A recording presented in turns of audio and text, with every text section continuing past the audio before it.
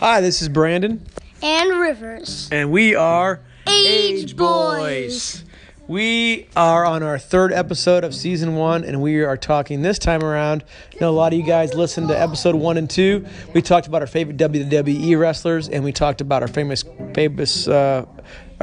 Christmas gifts. And we also have a special guest. His name is Jonesy here today with us. He's going to talk about our favorite animals.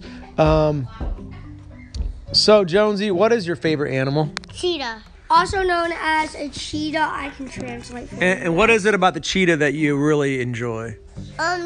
Because they have speed. They're very fast. And is that something that it feels important to you as a little 4-year-old boy? Yeah. Be fast. Okay.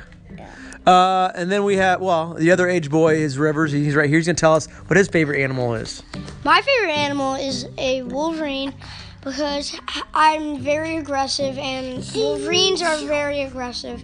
And I also really like how they can climb and their claws are really cool, I think.